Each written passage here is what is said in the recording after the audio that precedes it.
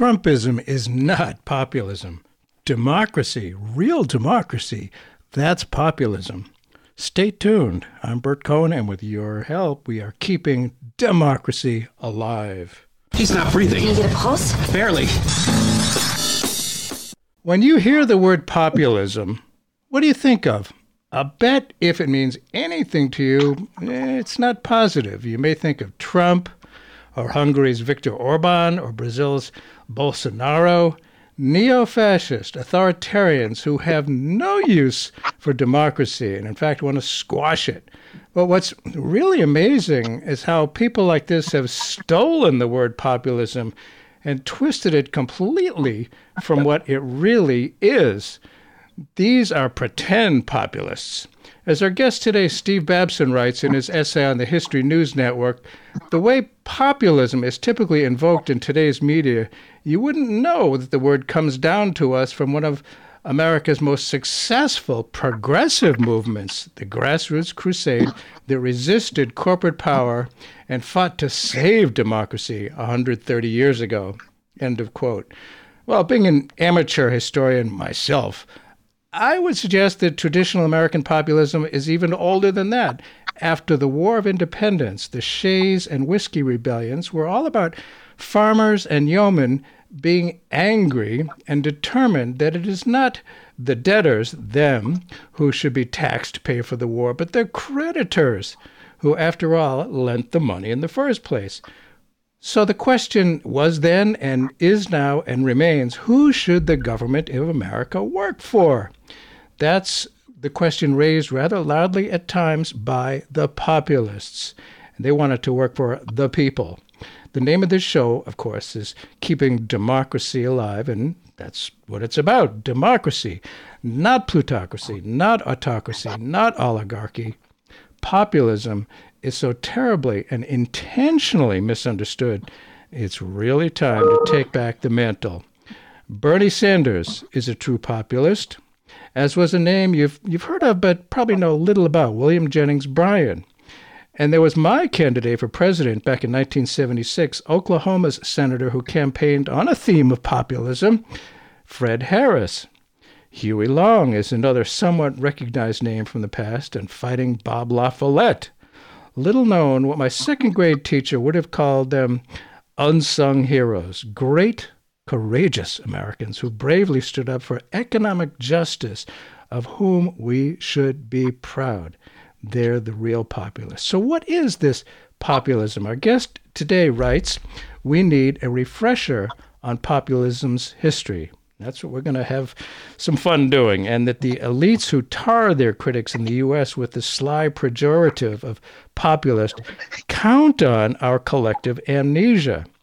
They'd rather the real populists remain forgotten, along with the potential they represented and still represent. And let's keep in mind the authoritarians, the anti-democrats, depend for their power on successfully erasing history. Ooh, is that ever important? And it's terrible.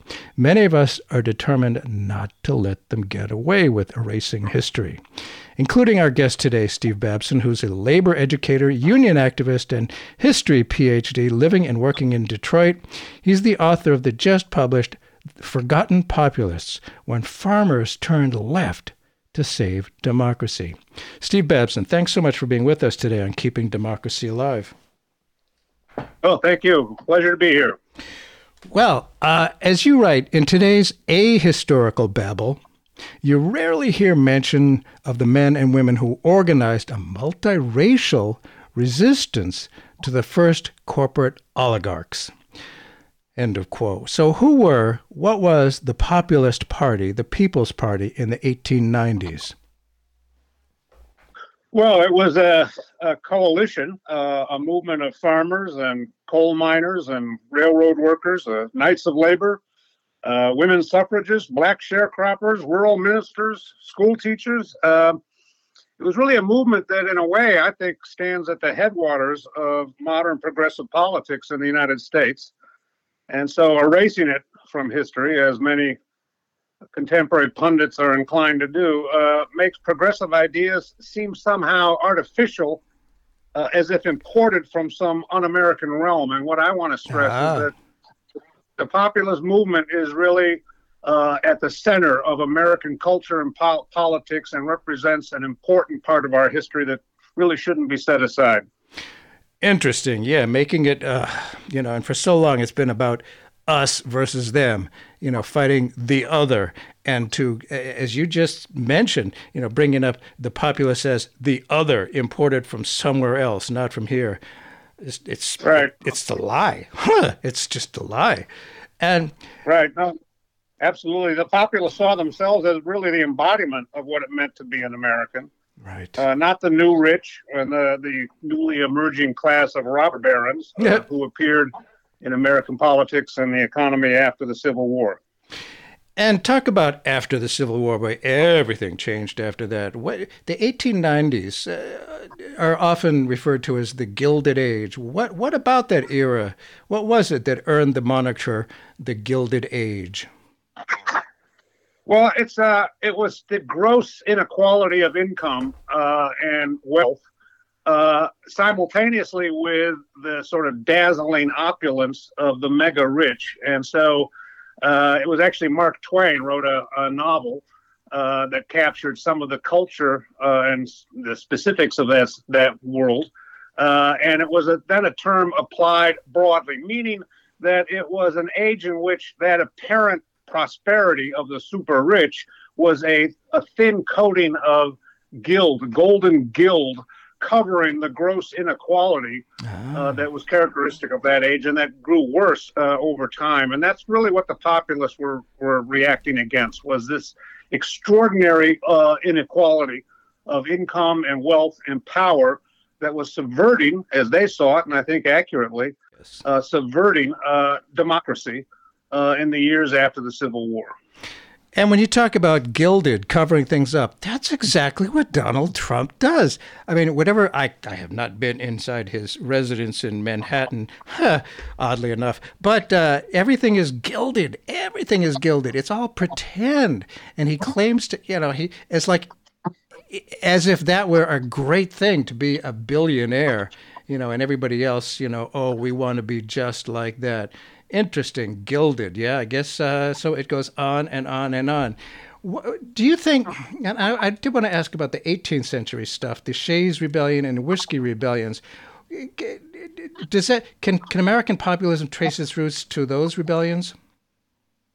Well, in a way, but it was a different context. You're talking about the uprisings of debtors and poor farmers in the 1780s and then 1790s.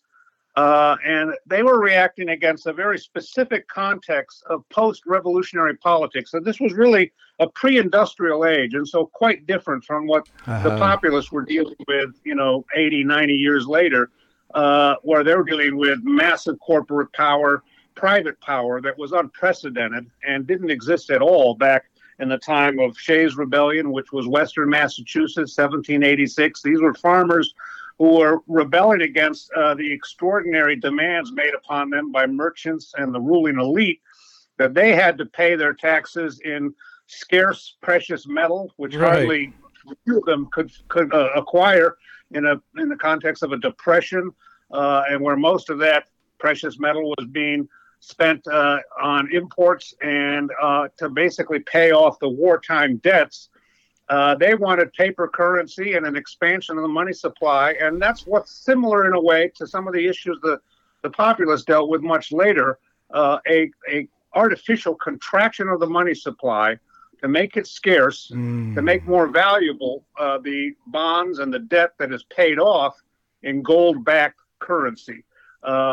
And the Shays Rebellion was the people who said, we don't have that, and we are being forced into foreclosure. We're losing our property because we're being sued on the basis of unpaid taxes that we simply can't afford to pay off these bonds. The difference is, I would say, for that and also the Whiskey Rebellion, which was some years later in Western Pennsylvania, farmers and folks resisting the payment of an excise tax on the production of whiskey, again, to pay off the wartime debts of the Revolutionary War. The difference is that the populists would not have endorsed the use of violence. to make their way. They favored the ballot, not bullets, and so they were much more of embedded in the ongoing, continuing democratic process that was still not established really in the 1780s and 1790s. This is a period when they're debating the Articles of Confederation and whether or not to have a new constitution. All of those matters are up in the air in that pre-industrial time. So it's similar in that there's a resentment of the elite forcing burdens upon poor farmers, but it's quite different in terms of the context and in terms of the methods. There was armed struggle in the case of Shays' Rebellion and the Whiskey Rebellion, and the populists would not have endorsed that. Thank you for that. I always appreciate history lessons, especially when it's important stuff like this, like what is populism. And I'm definitely going to stick with the gold standard as something to talk about. But before that, the People's Party formed after the Greenback Party of the 1870s, and there's some relation between the People's Party, the Populist Party, and the Greenback Party. What were some of their positions, the Greenback Party? Well, the common thread with the populists was the issue of the quote-unquote money question. And the money question dominated American politics from the 1870s, 1880s, 1890s. And what they had in common with the populists was a resentment of the elite's devotion to and fetish for the gold standard. And by the gold standard, what we mean is that currency, paper currency, had to be tethered to a reserve of gold. In other words, private banks would issue their own currency. It was not issued by the government, except during the Civil War, but generally it was private issue currency that had to be backed by gold. And gold is scarce. And that means that so was the paper currency that had to be linked to that necessary legal reserve of gold. And so that meant if money is scarce, well, the cost of it goes up, supply and demand. That meant interest rates were higher, artificially so. And what the Greenback Party said was, well, we should do what the government had to do during the Civil War. That is, issue greenback. That is, currency that was not backed by gold, but backed by the integrity and capacity of the overall economy. In other words, what we take for granted today, a currency that is not backed by gold, but backed by the economy of the United States and its capacity to meet its obligations. And that was what the Greenback Party was arguing for, an expansion of the money supply so that debt-burdened farmers and tradespeople as well could acquire money at a reasonable rate of interest, not the extraordinarily high interest costs that were forced on them by limiting the money supply to a precious metal that was scarce. That's what the bankers wanted. They wanted higher interest rates. They wanted their loans paid back in gold-backed dollars. They did not want to free farmers and tradespeople from the burdens of extraordinarily high interest based on the gold standard. Fascinating. I forget who it was that said that the past isn't even the past. I mean, this is stuff that's still going on. I mean, the good name of the United States and the high interest rates, boy, that affects us all every day in our lives. For those who may have just tuned in, Bert Cohen here. The show is Keeping Democracy Alive. We're talking about populism. No, it's not what you think it is. It's about democracy, like the government actually serving the interests of regular people and not being beholden solely to the super rich. Our guest today is Steve Babson, who is a labor educator, union activist, and history PhD. And we're talking about an article he's written on the History News Network, Refresher on Populism's History. Well, I didn't know the recording capabilities existed in 1896, but William Jennings Bryan had his famous Cross of Gold speech. Very few people, pretty much everybody's heard of the Cross of Gold speech, but nobody knows what the heck it was. But somehow, I don't know how, I have a clip of it, and I'm going to play it right now. Oops. If they dare to come out in the open field and defend the gold standard, the good thing, we will fight them to the uttermost. Having behind us the producing masses of this nation and the world, supported by the commercial interests, the laboring interests, and the toilers everywhere, we will answer their demand for a gold stamp by saying to them, you shall not press down upon the brow of labor this crown of thorns. You shall not crucify mankind upon a cross of gold. That was really William Jennings Bryan from 1896, and he did run for president. I believe he was actually, I'm not certain of this, I believe he was the Democratic nominee in 1896. He did not become president. But so what was he saying there about, you cannot crucify mankind on a cross of gold? What did he, you did talk about that a little bit. What did that say about the mood of the nation and why other politicians might have wanted to pay attention to that? Well, it's an important turning point in American history because up until 1896, both the Democratic Party and the Republican Party, the two major parties, were at the national level devoted to this idea of the gold standard, which was favored by bankers who wanted a limited money supply to keep interest rates high and to guarantee that debts were paid back in gold-backed currency. They had this fetish about gold, and it was the only repository of eternal value. It was the God-given basis for any sound monetary system. And what Bryan was saying was that it was time to actually step away from this fetish and expand the money supply by adding silver. Now, that meant he was not going as far as the greenbackers. They wanted to expand the money supply with currency, paper currency, backed solely by the power of the government and a sound economy. But nevertheless, it was an important shift in the Democratic Party because for the first time, the party was stepping away from a policy favored by the banks. And Bryan was also calling for regulation of the railroads. He was also calling for a graduated income tax on the rich.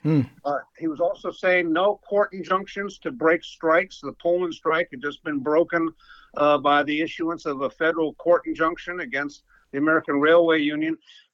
So in a way, Bryan was what a lot of people at the time called him a popocrat. Meaning he was the Democratic Party nominee, but he was adopting selectively and in a pretty limited way from the far more ambitious program of the Populists. But it's nevertheless a turning point in American history. For the first time, the Democratic Party identifies itself with the notion that the government had to step in to counter the extraordinary concentration of private power represented by these new corporate powers in the land. Yes, and it caught on with a lot of people. He ran for president in 1896, and I believe in 1900 and 1904, and eventually, skipping ahead, when Woodrow Wilson became president, before he started the First World War, he recognized the power, the political power, the popular power of William Jennings Bryan. And as smart political leaders know, it's important oftentimes to include former opponents in their administration. Lincoln certainly did that with what Doris Kearns Goodwin called his team of rivals, people who had run against him. He brought into his administration. And Wilson appointed the former presidential candidate, William Jennings Bryan, Secretary of State. Not a small job in 1913. And he served as Secretary of State until his resignation on June 9th, 1915. That was before the U.S. actually got into that war. And this is a little bit aside from, what populism is, but why did he resign? And, I wonder about, and I do want to talk about foreign policy and the idea of populism. He resigned basically because President Wilson became more and more devoted to a belligerent response to the German submarine campaign, which was beginning to take a heavy toll of neutral shipping. At that time, World War I was already raging in Europe, right, but the United States was still nominally neutral, even though it was supplying England with substantial amounts of war material. Yes. And And Bryan wanted the U.S. to stay out of that war. He said we had no business involving ourselves in what was basically an imperial struggle being carried out by the imperial powers of Europe. And for a time, Wilson was devoted to the same approach, but eventually, as Germany began to expand its sinking of neutral shipping, most famously the Lusitania, which was a major ocean liner that was torpedoed and sank with an enormous loss of life, including some Americans.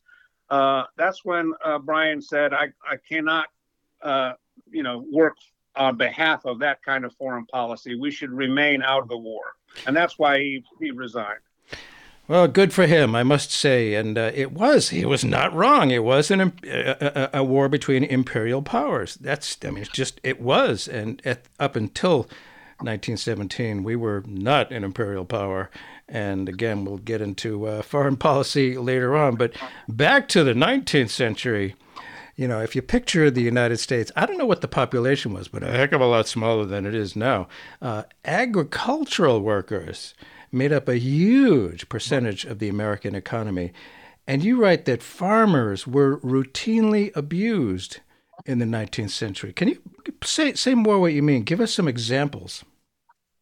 Sure. And again, your point that this represented a very different world from what we're accustomed to. Back in 1890, according to the U.S. Census, 43% of the workforce were farmers or agricultural laborers. So without a doubt, the largest single occupational group in the country, and growing, by the way, still in those years. Cities are growing as well, and actually a little faster, but the farm population was growing as well.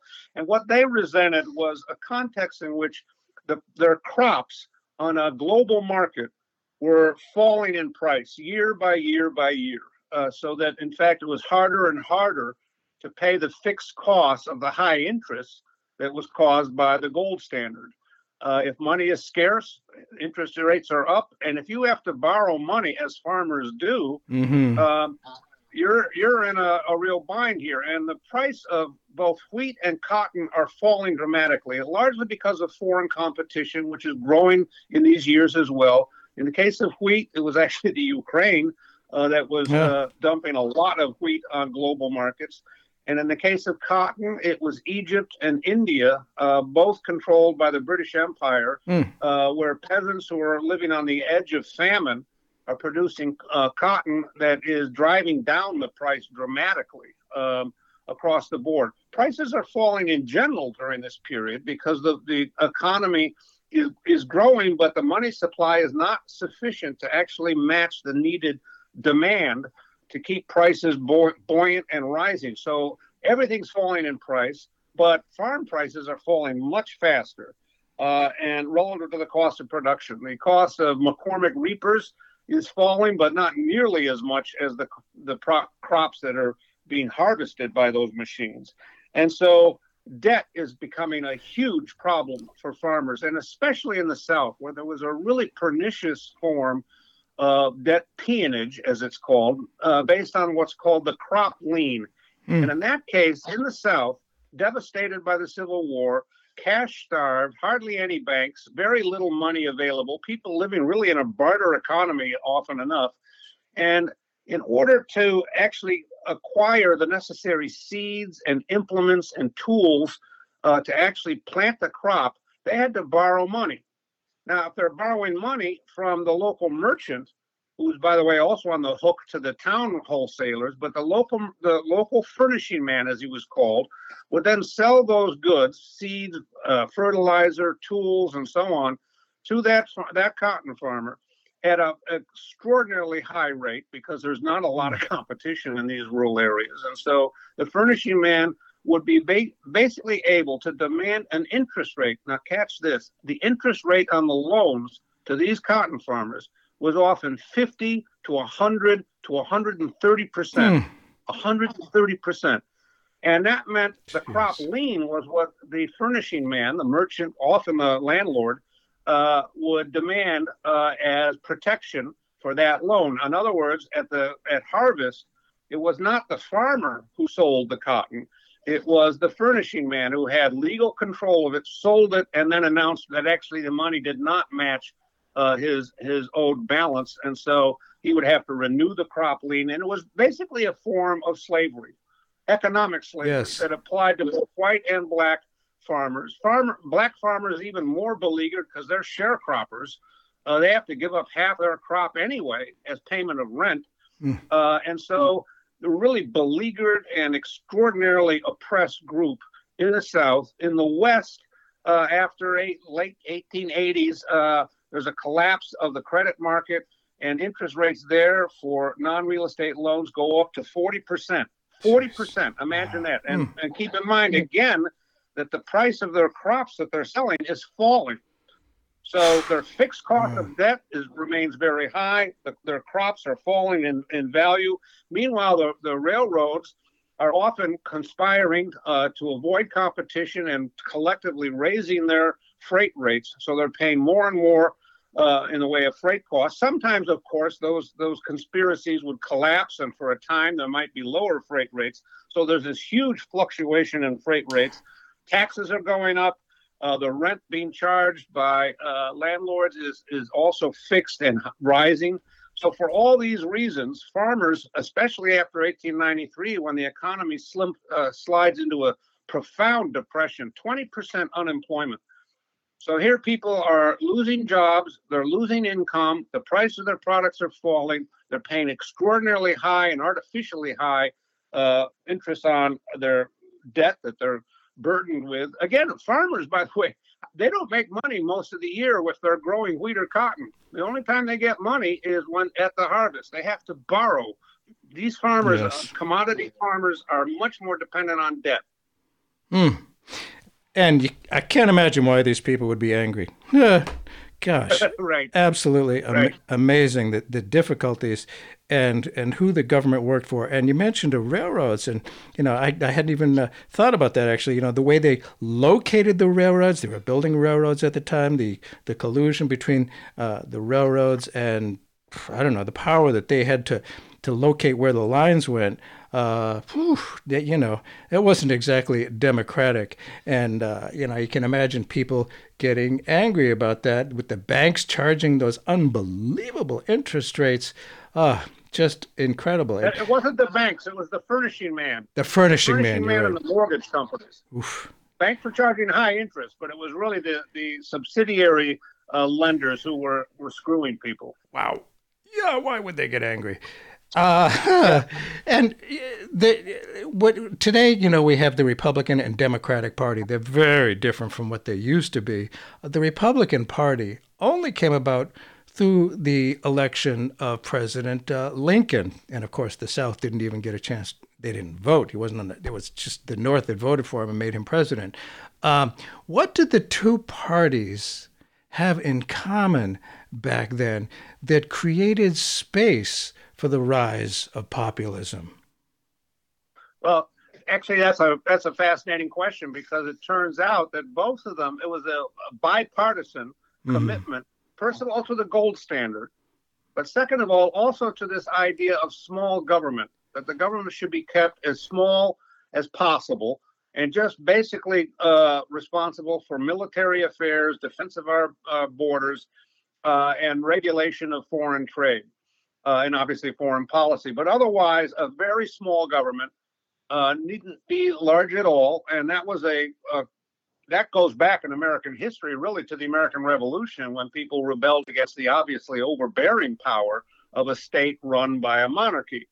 But that ideology of small government is what's common to both of these parties. And what that meant is the populists are the first to say that no, we don't want a smaller government. We want a government that's strong enough to represent the people and counter the power of these private corporations, particularly these railroad corporations that were amassing enormous amounts of profit, and the oligarchs who own them, who were mismanaging these railroads because they're basically plundering them on behalf of augmenting their own power and prestige and wealth. And so the idea was that the Democrats and the Republicans, if they have this bipartisan commitment to the gold standard and to small government, that's the vacuum in which the populists begin to argue for. No, we need a strong enough government to create a social safety net and protection for the common people. That's very different from what the War of Independence was about. Then it was, serving the wealthy people and just we wanted our share of the loot here, and but it wasn't about equality and justice. Not quite yet. Not till Lincoln came along. What and it's for those who may have just tuned in. Bert Cohen here. The show is Keeping Democracy Alive. We're talking about real democracy, economic democracy. Ooh, what a concept! Populism, not the bull populism of Trump that we see today, but actual populism. Our guest today is Steve Babson, who's written an article in History News Network called Refresher on Populism's History that we need. And he's got a new book out, Forgotten Populists, When Farmers Turned Left to Save Democracy. And today we have, the political parties, at least in theory, don't just choose their candidate as with, out of the public limelight. There's the primary system. What was it about the mechanics of electing a president and a presidential nominee that gave virtually no prospect for internal reform within the party system, that really shut out any chance of the people's opinions being able to have a say on the party nominee? Yeah, that was also a common aspect of both the Republican and Democratic parties, was that they were basically ruled by a small ring of powerful people. And Jay Gould, who was one of the wealthiest men of the time, famously said, in a Republican district, I'm a Republican. In a Democratic district, I'm a Democrat. It was a bipartisan commitment to the rich. And without a primary system, that meant for the selection of presidential candidates, that didn't exist. So at the time when the party was defining itself in terms of its national policies and its candidates for president, it was a closed system run by a tightly controlled convention in which incumbent leaders would prosper and protect their position. And there was very little room for outsiders to break into that. Uh-huh. Yeah, it's still the case. And we remember 2016 when there was a very, very popular populist candidate, Bernie Sanders, whom, of course, I supported, and I was a delegate for back then. But the party insiders, boy, they didn't want that to happen. And look what happened, of course. You say that the economic and political goals of these populists were as broad as their membership. The populists drew on a number of varied segments of the population for support. Tell us about who were some of the varied segments of the population that supported. It wasn't just farmers. Tell us about that, please. No, it was actually a group that included workers who were also largely rural as well, and that means coal miners, hard rock miners, railroad workers, the section hands who were out there building the rails and maintaining them. And so the populists could rely on and base their power on this commitment to the Knights of Labor and a labor movement that's in embryo, that's trying to establish its place in the economy, particularly railroad workers and coal miners. But also women's suffragists. This, of course, is an era in which women were denied the right to vote, yes, and also burdened with a whole range of legal secondary status. And women are, many of them, drawn to the Populist Party in a way which really wasn't true of the Republicans and the Democrats. They largely did not permit or welcome women's involvement at the local level. The populists, in contrast, had a broad base of support from women, many of them suffragists, but all of them looking for an improvement in their family situation, whether they were farmers or railroad workers or coal miners, black sharecroppers, many of them increasingly seeing the Republican Party as no longer the party of Abraham Lincoln. By the 1890s, one of the dominant caucuses within the Republican Party was called the Lily Whites. And what that meant was they were now devoted to the idea that in the South, they should no longer be nominating black candidates to run even in majority black counties and local townships. And so they were abandoning their historic commitment to emancipation and the rights of black voters. And so in that context, a lot of black folks are drawn to the Populist Party when it opens its ranks to black members, including on their executive committees. Their state executive committees in Texas and Louisiana and Georgia had black members. Wow. Now, this is not true for the Democratic Party, the dominant one-party ruling authoritarian power in the South. And so they're drawing from blacks, women, suffragists, labor, struggling for their rights as well. So it's a big tent. It's a very big tent with a lot of sometimes antagonistic views within it. Yeah. And also rural ministers and teachers who could see that the Populist Party was representing their best hope for a revitalization of their communities in rural America. Wow, fascinating. And I think it's interesting how, a lot of what you're saying is kind of applicable today. I think listeners may be surprised how applicable many of the goals of the populists remain today, perhaps more than ever. And you talk about freezing out the black people of color. That's the Republican Party today for sure. But what else? What other goals of the populists remain applicable today, do you think, Steve? Well, one of the things they fought for was voting rights for African Americans and women. That sounds familiar, doesn't it? And particularly when you talk about Trump, it's voter suppression. What the populists represented was a commitment to expanding democratic rights and protecting voting rights for African Americans and women. They didn't do it adequately. From the standpoint of our 2023, we look back and what they were proposing was, for their time, revolutionary, but it falls short of what we would see as necessary in today's terms. But that's ahistorical if we impose our perspective back on the 1890s. In the 1890s, the populists were regarded as a revolutionary force, even though limited in terms of what they saw as important for voting rights for African Americans and women. It was considered revolutionary, and they paid a high price in the South, where many of them were simply assassinated, imprisoned, boycotted, shunned, and they paid a real price for that. But postal savings banks, they wanted to replace the privately owned national banking system with a postal savings bank that would democratize and decentralize credit, provide low-cost 2% loans to the population across the board, not just in the city-based banks, particularly in New York, but across the board, postal savings banks. They wanted public ownership of the railroads. The railroads were extraordinarily mismanaged at that time. Almost any railroad you can pick, at some point it's in bankruptcy. Poorly managed with executives who are basically plundering the railroad. And the historiographical evidence here is overwhelming. Extraordinarily mismanaged resources, and yet they had been built with public property. The railroads are subsidized by 170 million acres of free land given to them out of Federal Reserve, the size of Texas, in effect, gifted to the railroads, along with cash rewards for every mile built, along with tax exemptions, along with public financing of their bonded debt.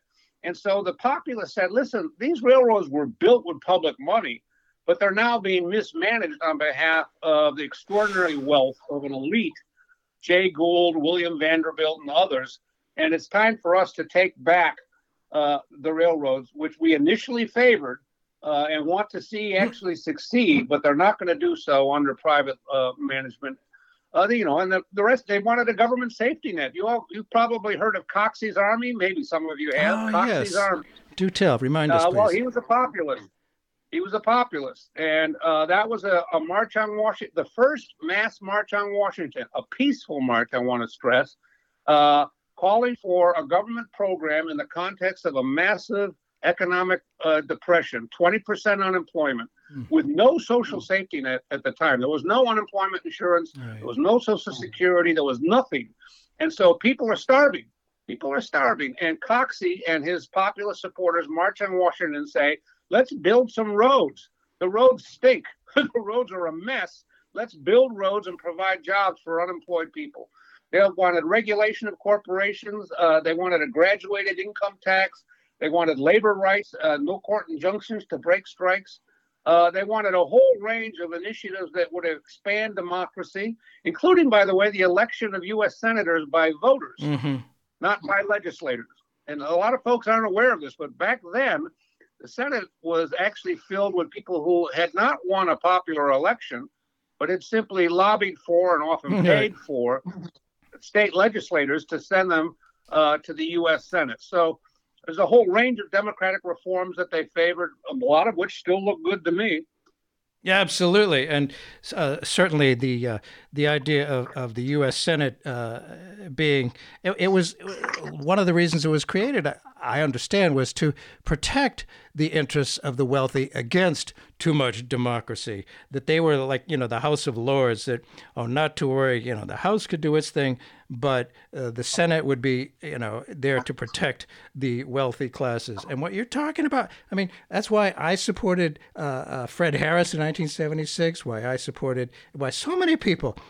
This is something that people still care about these days. It hasn't gone away. It hasn't been answered. But some politicians recognize that there's some power there that they need to deal with and try to absorb some of that. For the most obvious example, Franklin Roosevelt. He was certainly not a populist. He was called a traitor to his class, which sounded good to me. He created jobs programs.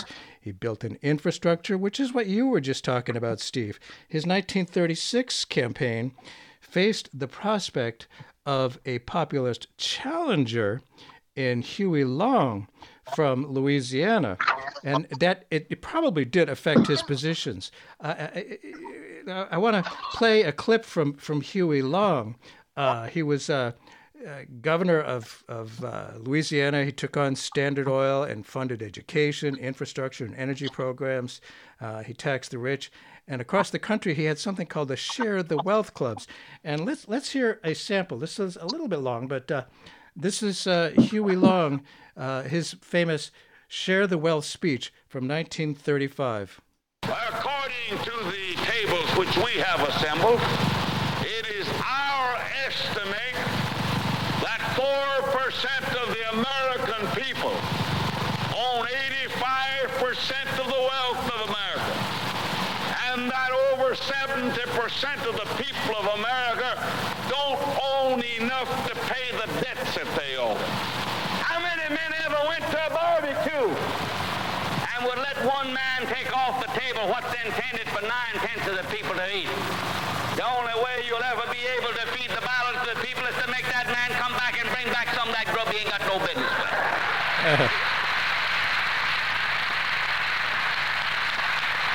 How are you going to feed the balance of the people?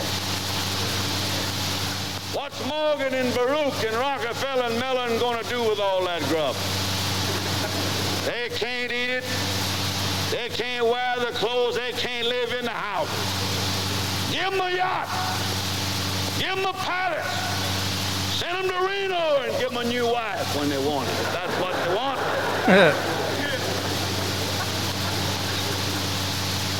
But when they've got everything on the God's living earth that they can eat and they can wear and they can live in, and all that their children can live in and wear and eat and all their children's children can use, then we got to call Mr. Morgan and Mr. Mellon and Mr. Rockefeller back and say, come back here. Put that stuff back on this table here that you took away from here that you don't need. Leave something else for the American people to consume. And that's the program. We're not going to destroy the Gulf Refining Company. We're not going to destroy the Standard Oil Company. But we're going to say that the limit of any one man's stock ownership in the Standard Oil Company is from $3 to $5 million to that individual, and that the balance of the people of America own the balance of what the Standard Oil Company is worth. All right. He goes on. Then we start from the bottom, that the 25 or more million American families shall have a homestead, a home, and the comforts of a home, including an automobile and a radio, the things it takes in that house to live on. We say to America, 125 million, none shall be too big, none shall be too poor, none shall work too much, none shall be idle. No luxurious mansions empty, none walking the streets, none impoverished, none in pestilence, none in want, but in the land blessed by the smile of the Creator, with everything to be consumed, to be eaten, to be worn, that America will become a land sharing the fruits of the land, not for the favored few, not to satisfy greed, but that all may live in a land in which the Lord has provided an abundance sufficient for the luxury and convenience of the people in general, I think. Yeah, that was a little long, but my goodness, people have said that was Huey Long from 1935. He hadn't yet been running for president. There was a possibility he was going to run for president. Of course, he was shot and eventually died from his wounds. It's unclear if there was an incompetent doctor or whatever. But anyway, people have said, oh, Bernie Sanders, too far left, too far left. Here's this guy, Huey Long, from the South, obviously, who appealed to real farmers, rural people, and here in 2016, was Hillary Clinton going to, obviously, just openly going to the super rich people to raise money and turning her back on this segment of the population. Well, what did you expect? So, Steve, you listened to that, and how much of that do you think is that sentiment still applicable today and could still be popular? I mean, public ownership of utilities, stuff like that. Your thoughts? Well, I think, it depends on how it's framed, but I certainly find it appealing. And I think, Huey Long's economic program is worth taking a second look at. There's some people who argue that it was not, practically speaking, likely to be implemented, and therefore he was really positioning himself for running for president in 1936.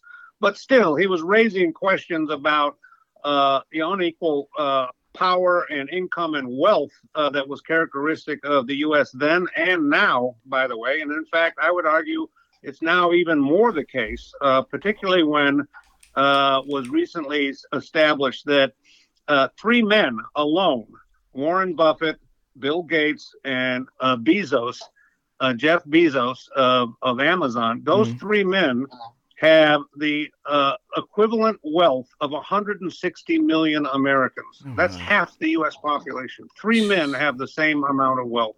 And so that could be redistributed in all kinds of ways that would suit actually a stronger America with a much more prosperous base in terms of working people across the board if we were to invest that money in the kinds of safety net programs and the kind of investments and the kind of industrial policy that would mean a stronger economy down the road. We should be building our own semiconductors, and that should have happened a long time ago. We should be producing our own baby formula.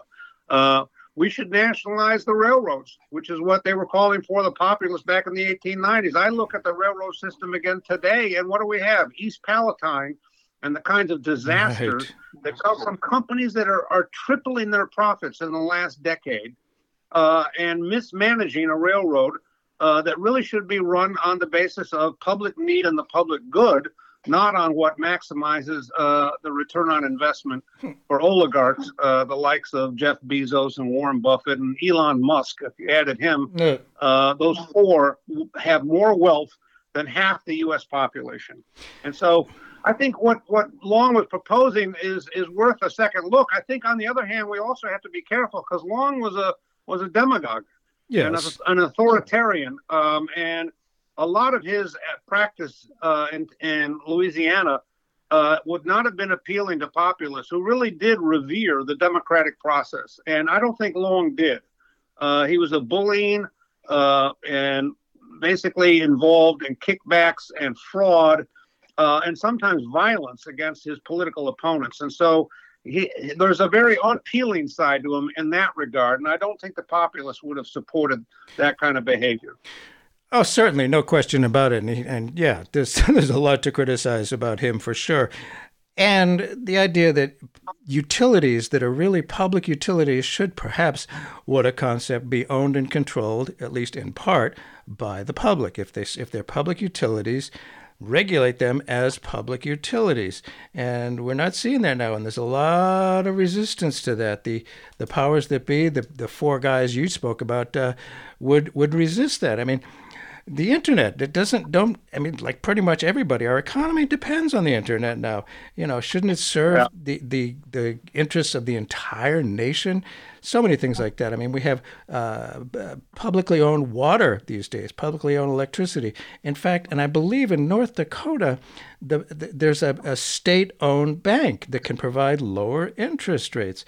This stuff has appeal that we forget about. This is the real populism. And for those who may have just tuned in, Bert Cohn here. The show is Keeping Democracy Alive. We're talking for a few minutes more with Steve Babson, who's written an article about a refresher course on the history of populism. Got a new book out, Forgotten Populists: When Farmers Turned Left to Save Democracy. And today, when as I said in the very beginning, when people hear the word populist, they think of the far right. That's what happens these days. And there have been faux populist leaders who have used rhetoric that stirs up anger, and certainly Huey Long did that as well. These false populists push the distrust of experts. They promote nationalism, which is really dangerous, and demonize outsiders. There was George C. Wallace, Trump, and others around the world. They mocked the notion of caring about others when they saw mask wearing as oppressive, as they at the same time oppress people of color and want to put up a wall against refugees, which this country was built on. They oppress women, LGBTQ people. They attack the Capitol. How would the populists, the genuine populists of the 1890s, seen this false populism today, Trumpism? Oh, they would have detested Trump. I mean, he stands for everything that the populists were mobilizing against. I mean, here's an oligarch among the same breed that we were talking about earlier, but also a demagogue and an authoritarian who seeks to undermine voting rights and restrict democracy. And do so on behalf of his pals in the billionaire club. So he cuts taxes on the mega rich. He eliminates a lot of regulation of corporations. And he emboldens a right wing who seek to overturn a legitimate election. There's nothing in any of that the populists would have endorsed. It's amazing how he can somehow grab the label populism and it tends to be what people think of when they think of populism. And I did not want to forget foreign policy. Right now, our foreign policy is made by a few, and it is, oftentimes, weapons manufacturers get a huge contracts, and they have tremendous power in Washington over our tax dollars. What if, dare I say, foreign policy depended on democratic participation? What about that concept? Yeah, that would make a difference. And certainly what the populists were about. The United States is becoming an imperial power in the 1890s with the Spanish-American War. And the populists initially endorsed the U.S. going to war against the Spanish colonial power that was oppressing peasants in Cuba and the Philippines and Puerto Rico. But they then turned 180 degrees in the opposite direction after the war was won and independence was a possibility. The right wing in America wanted to annex all of these as our colonies, the basis for our colonial system. And the populists really opposed that. They said this is an imperial policy, and that's not what we're about. What we were about was helping people find their own liberty and their own liberation and independence. We were not about annexing the Philippines, for example, which the U.S. proceeded to do at an enormous cost to the Filipino people. 15,000 of their fighters were killed, and somewhere between a quarter million and 1 million died in the concentration camps that the U.S. military built across the Philippines, 1901, 1903, 1904. So this was a bad moment for U.S. foreign policy, and it's unfortunately something we've replicated in the years since. Yes, and if people had to vote on do we go to war in Vietnam, or they had to vote on do we go to war in the Great War, the First World War, boy, things would have turned out really differently. And I kind of think it would have been a lot better. Where do you think? We'll just leave on this. Is populism today? Where do you think it stands? And what are your feelings about the appeal of it? Well, I think again, if it's presented in a way that addresses the real needs of people, I think a lot of these issues appeal to folks who, in years past, might have been scared off by the notion, well, this is a kind of socialism and this is anti-capitalist. What the populists argued was, if you want capitalism to thrive, you have to actually have public control of the infrastructure that provides opportunity for farmers and tradespeople. That means the railroads, the utilities, and the infrastructure that should be controlled by the government on behalf of maximizing people's access to this economy. And then in the current case, that means a lot of these digital empires have to be addressed as well. Yes. Google and Twitter and Amazon and the rest of them. But I think, at this point, Bernie Sanders represents, for me personally, yes, in the same way Fred Harris for you personally, Bernie Sanders represents the real potential for reviving that kind of approach. And I think he does a great job. And that's why I canvassed for him in 2016 and 2020. I love him too. What can I say? And I think he would have, well, we won't get into the 2016 election here. Not enough time for that. But it's an interesting part of American history that has largely been erased. The word populist has been terribly abused. Today, when people hear the word, it's really the antithesis of real populism. Populism means, the people, the government serving us an actual democracy, more democracy, not less. I've always been a believer in that. Hey, thank you so much for being with us, Steve Babson, and hopefully we can learn from this and adopt some of these important concepts into our future. We are not powerless. People have some power, and we can make a difference and just not give up. Thank you so much for being with us today, Steve. It's been a pleasure. Thank you. Democracy is coming to the USA.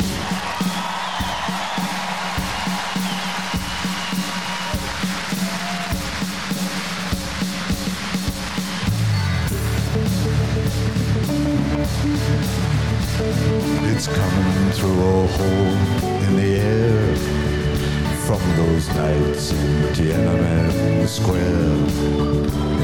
It's coming from the feel that this ain't exactly real, or it's real, but it ain't exactly there.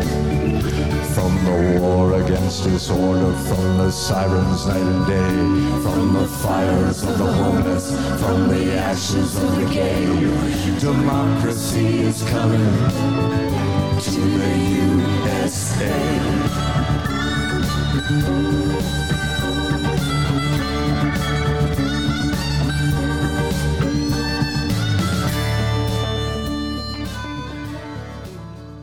If you enjoyed that discussion, don't miss a single show.